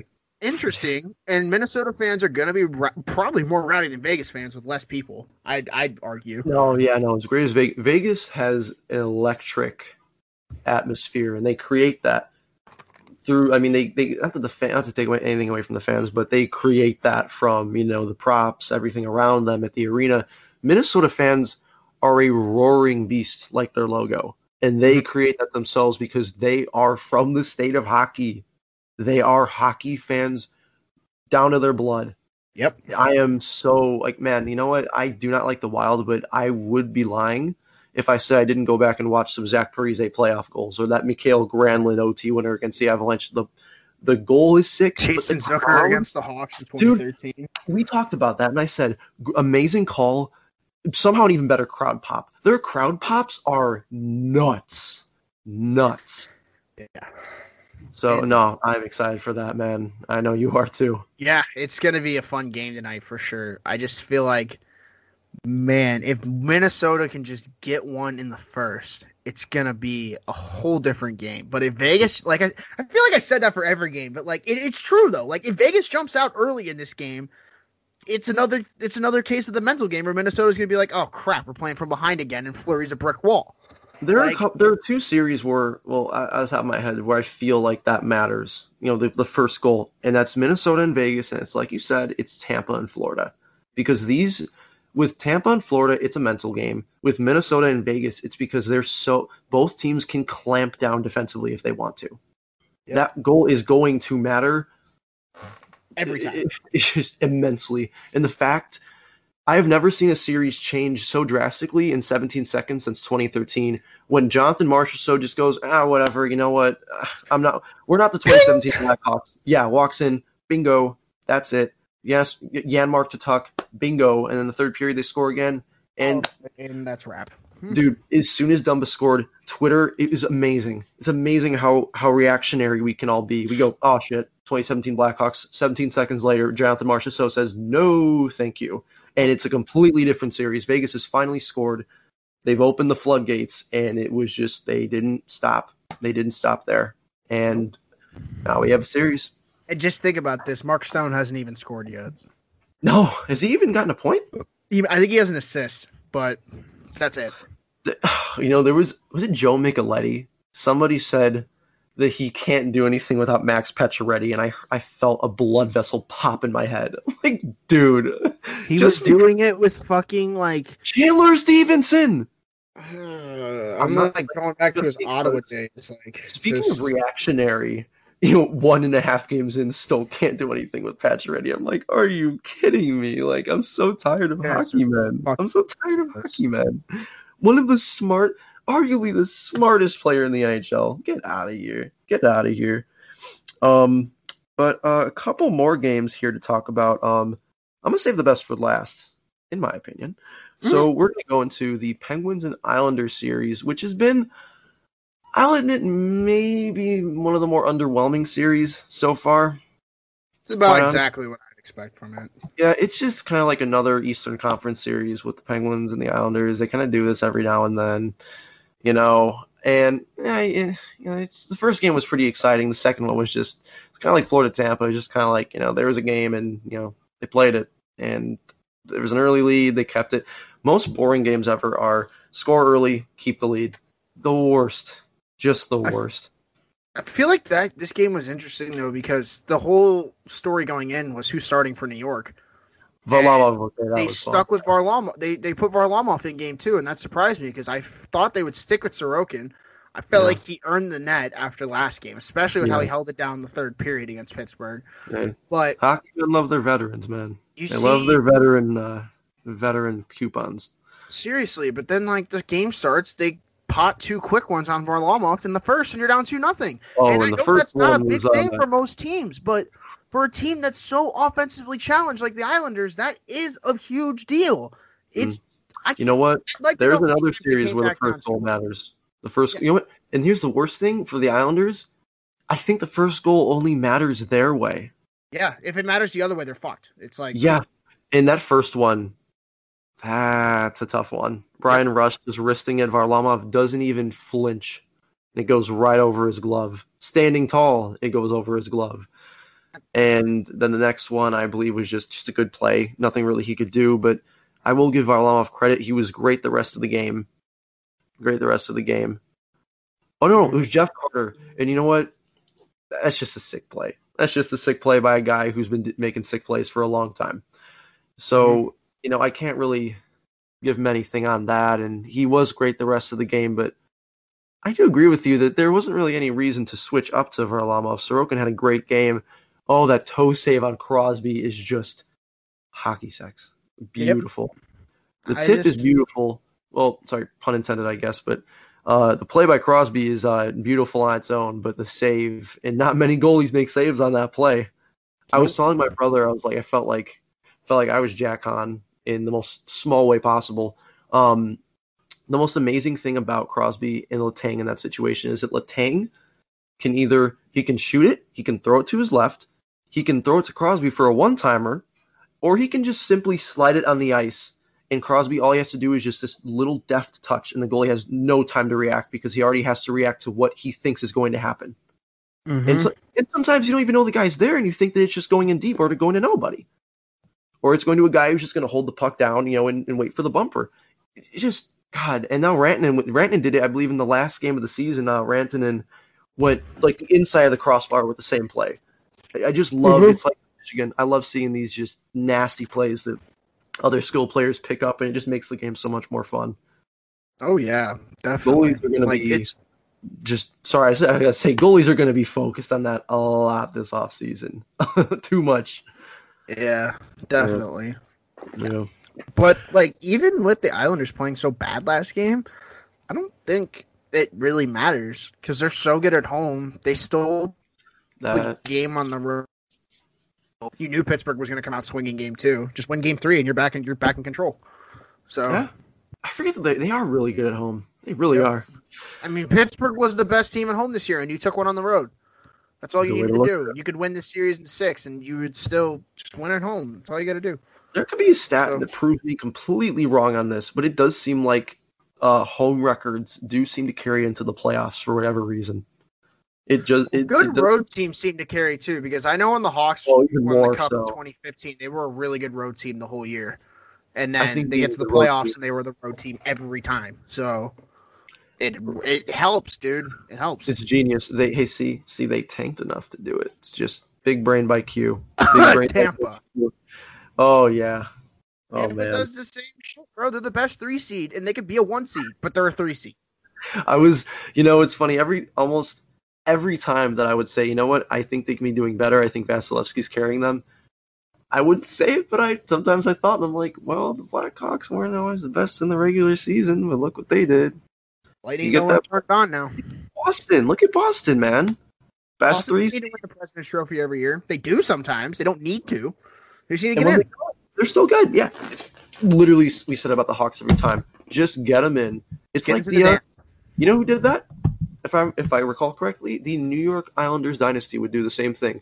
Mm-hmm. They were never the best team in the regular season, but they held the Stanley Cup at the end of the year, so I don't think they were complaining. Who cares? Yeah, never matters at the end of the year.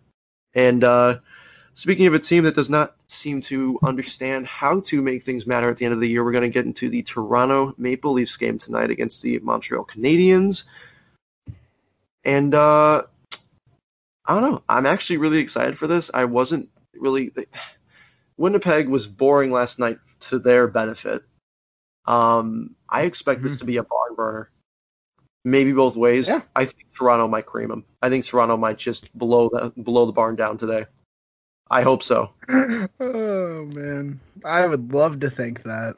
I would love to. Schmitty, what I'm doing, I'm trying to manifest. I'm trying so hard to manifest. You don't understand how much I'm lying right now. You don't get it. You don't understand. Bro. I'm lying through my shitty teeth. Oh man, it's gonna be very fun. No, and they're gonna lose 3-1. They're gonna lose 3-1, but they could win it in a barn burner. They're not gonna lose. Like, dude, is Carey Price starting? Have they confirmed that? Because stop. They take out the game one. That's all I'm gonna say. Like, nightmare. God, you are ridiculous, dude. Oh, let me look it up. Don't look it up. I need to be the one to figure this out. I need to be the one to experience this. Oh boy. Yeah. You know my thoughts on the Leafs this year. I kind of already penciled them to come out of this division. They just need to prove it to anyone that's not a Canadian team. So, I think they're just keeping it close to the chest to warm up, honestly. Fucking assholes. I saw Oh, he's making good saves in practice. I want to kill myself. I saw the line rushes, and one of the lines for Montreal is going to be, if I remember this correctly, Corey Perry, Eric Stahl, Josh Anderson. And I'm like, just put that line up against Simmons, Spezza, and Thornton, and I just want to see a bunch of old men fight. Like, I want to see I want to see Corey Perry fight Joe Thornton, please. The best 2012 line. Dude, like, I think on the Steve Dangle podcast, they're like, that's an Olympic line. Like, oh, that's an Olympic top six back in the day. That's the 2014 Olympic line right there. Absolutely. That's ass, bro. Like, Jesus. Seriously, it really is. And then you got Corey Perry, who's, like, Hart in 2011. 2 years removed from a Hart. Like, Jesus, 3 years removed. Oh, my God. And definitely, Team Canada. Yeah, not a question. I will say one thing that I want to talk about with the Leafs going into this series. Obviously, I feel like Matthews is going to show up and stuff, but he shows up more than he's giving credit for. They need just their top six to not suck. And I know that sounds dumb, okay? God, how is that dumb? It's the same thing with Washington. And look where they are.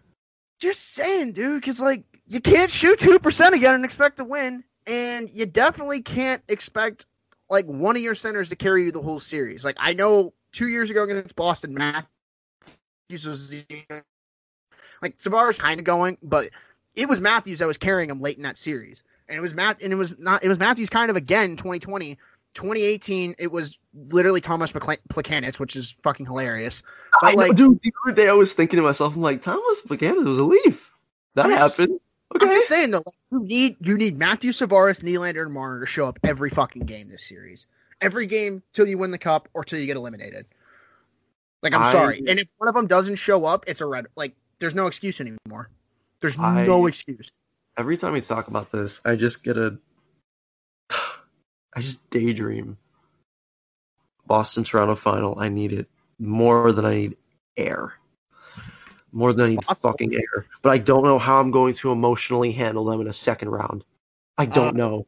I know, like, the joke that Connor and I always make is they're just going to need to pull the Capitals and beat their demons, and if they win the cup, their demons like are... Washington beat, and they beat Fleury. Dude, they beat Pittsburgh and they beat Fleury. So they got double demons off their back. Their demon is the Stanley Cup, like, finals. I don't think they can play Boston until the finals. Can they?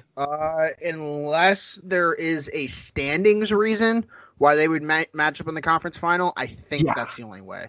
Because I swear the top four gets rearranged by point percentage this year, and they get to the final four. I think that I don't think they do it by conference. They do it by just, like, matchups. It's going to be so fucking whack because you're going to have, because you already know it's 3 teams on the East Coast, and then there's going to be Colorado, or it's going to be Vegas, or it's like the travel is going to be stupid. Somehow in hell they play Boston in the conference finals. I'm pretty sure everyone would implode. I need them to run Boston's shit in. Do the thing. Like, if they lose to Boston this playoffs, I don't know what I'm going to do with myself. Get out of the first round first. Worry about game 1. Don't worry about Boston 3 rounds down. You haven't even made it out of the first round since you and I were in fucking second grade, buddy. Like, take a big step back. Yeah, no, it's gonna be the first round. Boston lives in any Toronto fans rent free. Like when I'm thinking about the Blackhawks, I don't care about the Bruins. When I start thinking about the Leafs, there's that boogeyman. I just wanted to fucking just demolish that motherfucker. Please. But yeah, that's a pipe dream. That's way out there. Let's just focus on them losing to Carey Price 3-1. That's right. God, have some faith, dude. No, shut up. No, you were the one who told me this is going to be this way. You're right. No. Every Leafs fan that's putting self-doubt in their mind, that's fine. You have every right to. I'm just saying, like, only way you guys lose this series is if you fuck it up on your own. Like, the only way, the only team who could beat the Leafs this round is the Leafs. The Habs are going to beat the Leafs if they win in round 1. It's either going to be Carey Price that ends on his noggin, or you guys just internally implode. The Leafs beat themselves last year. I believe that. And they beat themselves in 2019, too. Oh, that one they really should have wrapped that shit up in Game 6 at home, and you did it. It's really nice to have your second-line center, but, sometimes your second-line center doesn't like being there. Well, this second-line center won't take a fucking game misconduct and get suspended 5 games, so... Yeah.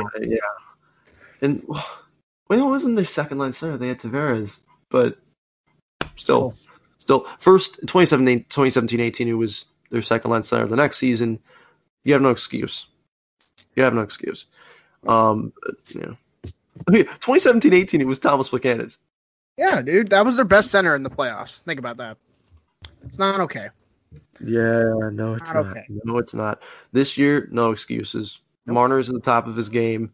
He and Matthews, who I doubted should be together for a long time. I just hope for Marner's sake that he gets a fucking goal tonight. I hope that he got just obliterated last playoff because he didn't score. Dude, I'm sorry. He got way too much flack. Like, I'm sorry. It was picking on him because of the contract. Look about reactionary, dude. 4-winger in the league right now. Easily, at least top 5, and I'm seriously not even being honest there. Kane, Marchand, Stone in no particular order. Those are the 5. Too. Yeah, Pastrnak too, but I put Pastrnak and Marner a little bit around. I put Marchand there this year just because Marchand was better, but yeah, you can't really say if Pastrnak was either. Yeah, and Marner is just on the outside, and that's perfectly okay. Hey, you got a top 7-10 winger. Good, top 5 winger. Good, fair enough. The guy produces at a rate that Kane did, or more at a rate than Kane did when he was that age. Like Panarin, Kucherov, Kane, Marner. Oh, I forgot about Panarin. Son of a bitch. Yeah, yeah. I was gonna say I felt like I didn't mention Panarin. I wasn't sure if I was forgetting. No, either way. On the list too. Right. Oh yeah. See, like this is the thing. Like I'm just gonna put him top 10 because you can switch these around every year. It's nice, isn't it? Mm-hmm. So yeah, top 10. You can literally flip these guys around year in year out. I don't care. Mitch Marner is an elite winger, and that's all I care about. And he has a defensive game. Yeah, and Matthews, dude. Yes, Matthews has just rounded his game out to where it needs to be, and he's only going to get better. Bro, he's only going to get better. There was a reason this kid got Kopitar comparables when he was coming out his draft year and Taves comparables. It's because he played really good defense back in Europe. Yeah. He played for Zerk and shit, and when he plays for the when he played here, like Babcock didn't deploy. Yeah. And now Sheldon Keefe, ton of credit to him. And it's a ton of credit to Matthews. A lot like we talked about Alex DeBrincat. This is a guy who wants to be better. It's better every year. And is not just changing like it's like so you have like an amount of points, right? You have I think in video games you have like skill points. This guy adds points. He doesn't distribute them differently. He adds more, and he just adds more to everything. Yep. He adds more to his game, and that is like Sidney Crosby. Sidney Crosby got better every year he was in the league. Matthews has gotten better every year. He's going to be better than people expect him to be. I really think so. He's a special player. He's this generation's Ovechkin. No one wants to admit it, but he is. If he didn't have two, I think Steve Dangle said it a couple podcasts ago. He's the best 50-goal scorer to never score 50 goals at the moment. Because he's on a 60-goal pace this year, and he would have got 50 last year if the season didn't end. He's absolutely right. Absolutely right. And you know what? I'll give him. Never scored 50 goals. Give me shit for this, but I think that one thing he has above Ovechkin, he's much more well-rounded, and he's much more creative in the ways he scores. Center. He already got more than Ovechkin in that. He plays center. Yeah. He has to play the middle of the ice. He plays the middle of the ice well. Yeah. Like he's a horse. He very well could be a better goal scorer than Ovechkin in his lifetime. Nah. He won't get as many, but that's my hot take. Okay, I would love to say that, but when Ovechkin was this age, he was scoring 65 goals. So league is opening up. I think that the league is just saying.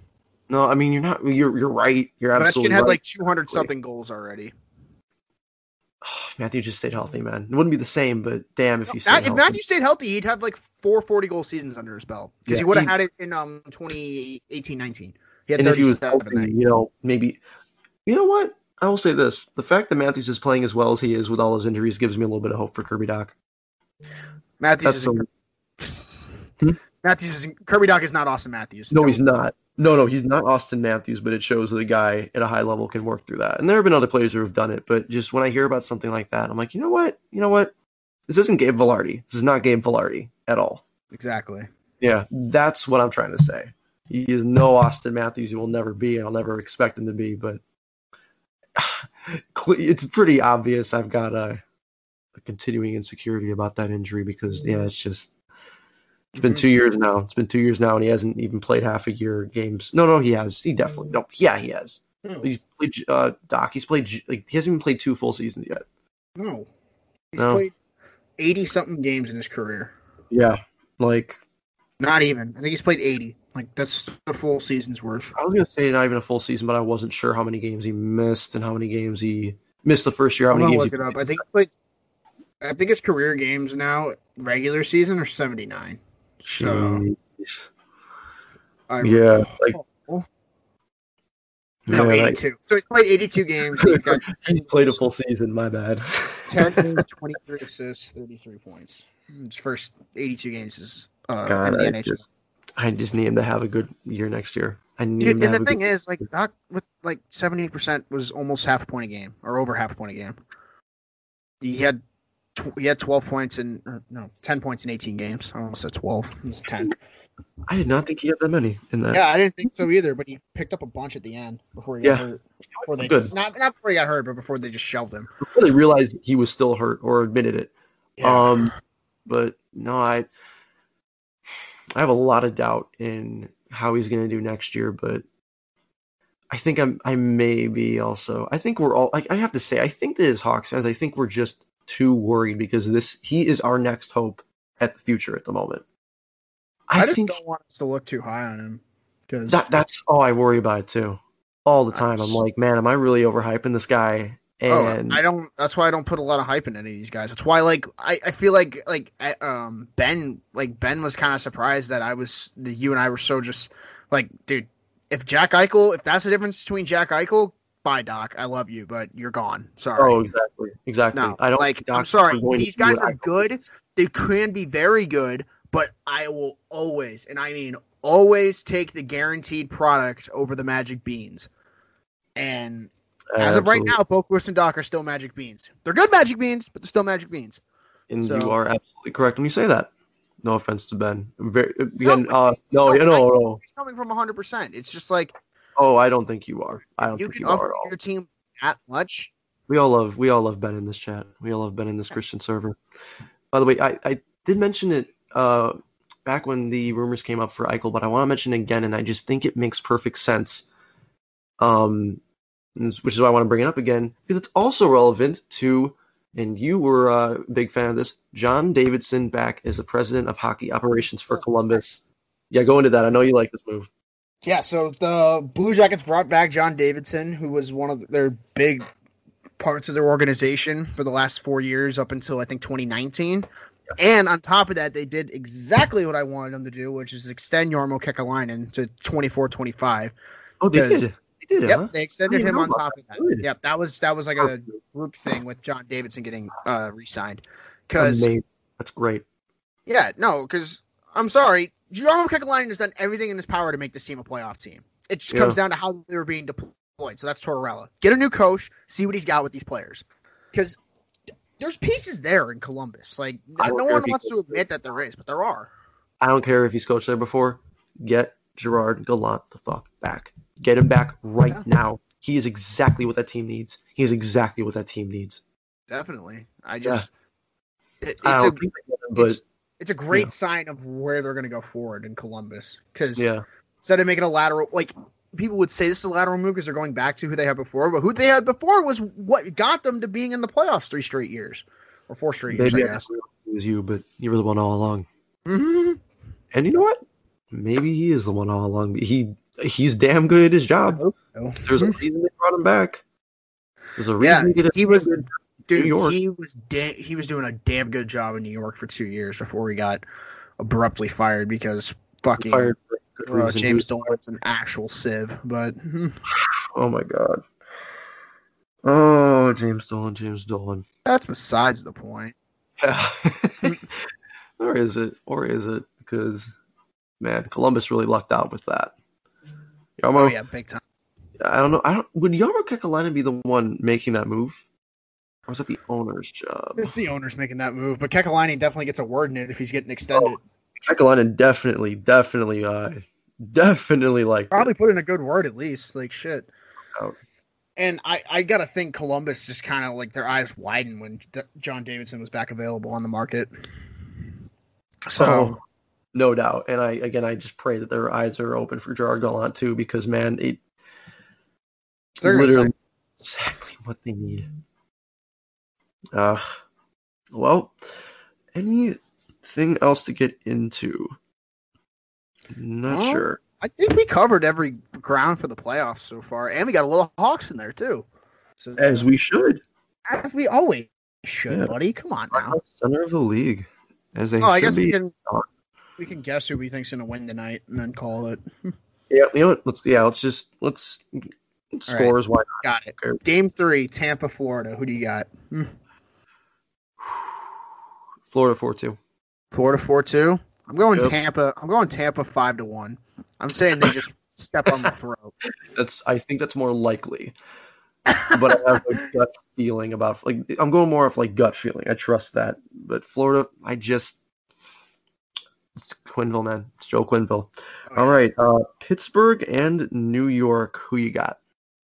I got New York winning 3-1. I think it's going to be another tight game, and I just think they're going to score first and kind of play their game on Pittsburgh. But if Malkin's back tonight, I'm going Pittsburgh 4-3. But he's a game-time decision, so that's the big thing. If Malkin's not playing, though, Islanders are winning. Islanders 4-1, maybe 5-1, but I'm leaning more towards 4-1. Gotcha. And I'm thinking 4-1. I just think they're good at home. There's someone they play at home, and they just know how to run things. The more I think about that, the more I feel like they don't need to worry as much about the first goal because there's just something when they're at home. I don't know what it is. Yeah. And that stadium's going to be rocking. They got the stadium's going to be rocking. They haven't had a lot of that many fans there this year, and you know that Islanders crowd's rowdy as shit. Get out of Barclays for one, but those fans don't care where they are. They cheer their asses off. All right, Vegas. Your favorite game? Oh, you're not even gonna. Okay. No, that's for last. You know me. Oh my god. Okay. I'm gonna go Vegas. Gets their first win in Minnesota ever, and it's gonna be 3-2 in overtime. I don't know. But Kaprizov scores. He's getting his first goal tonight. I wasn't sure about overtime, but I was going to say 3-2 Vegas. Look at our minds. And what I dread, hold on. What is it? The Hockey Night in Canada Game of the Night or whatever. Oh yeah. Oh man, nothing says Hockey Night in Canada. Carey Price putting up licks. Oh god. I got Toronto winning 5-2. We're gonna TCB tonight. Okay, so here's what I'm gonna do, right? I'm going to give you what I think is realistic. Toronto 4-2 or 5-2, kind of leaning more towards 5-2, like late empty net or whatever. What I think is realistic is a repeat of last night. Or not realistic, what I think is going to happen, my gut feeling, what I'm afraid of, and what I'm afraid of with the team happens. I think we're going to get Carey Price doing what Connor Hellebuyck did last night. I just feel it in my gut, and it's sinking lower and lower. But you know what? I hope you're right. Please be right. Pick your team. Have some confidence, goddammit. They're winning game 1. They don't have Caulfield, Kotkaniemi, or Roman. They're winning game 1. They're winning game 1. There you go. Say it with the confidence. They're winning game 1. Hell yeah, they're winning game 1. Nice. Hell yeah, boys. Hell yeah. Yeah, we're totally going to win this game. Woo! Yeah, boys. Yeah. We have no issues with the playoffs. We're going to go win this game and continue our playoff dominance. I think we're going to win game 1 is definitely a good podcast name right there. That's good. That's really good. Yeah, I think that's about it. Once again, very happy to have a podcast, if unfortunately not with both, but with one of my sexy partners. And again, if you enjoy the podcast, you can follow us on Twitter. We're on Spotify, Apple. I believe we're on YouTube. I don't know if we're on SoundCloud anymore. Baby, we're everywhere now. We're in prime time, okay? So you know what? Check us out. It's bananas. Yeah. Exponential growth. Well, and now next class. Mm-hmm. Yeah, man. So, I guess to sort of steal from the Steve Dangle podcast, you want to follow the boys on Twitter. Schmitty is at Dylan Schmidt on Twitter. Pierce is at Pierce W. Steph on Twitter. And I am the one who didn't use his name. I'm at Chi-Town Faithful. So if you want to follow us, check us out. We tweet funny things sometimes, I think. So, yeah, check us out. And, feel free to interact. It's like I just gave permission to do that. I hate that. That's just awful. But, yeah, we're friendly sometimes. We're funny sometimes. Page. You're allowed. I know that our podcast has 1,000 plays, but I'll listen. You can interact with my Twitter page. Whatever. Yeah. You know what? Yeah. If you like it, listen. If you don't, good for you, man. Have a good day. Thanks for listening. But please share. Share. And trolls, don't get blocked.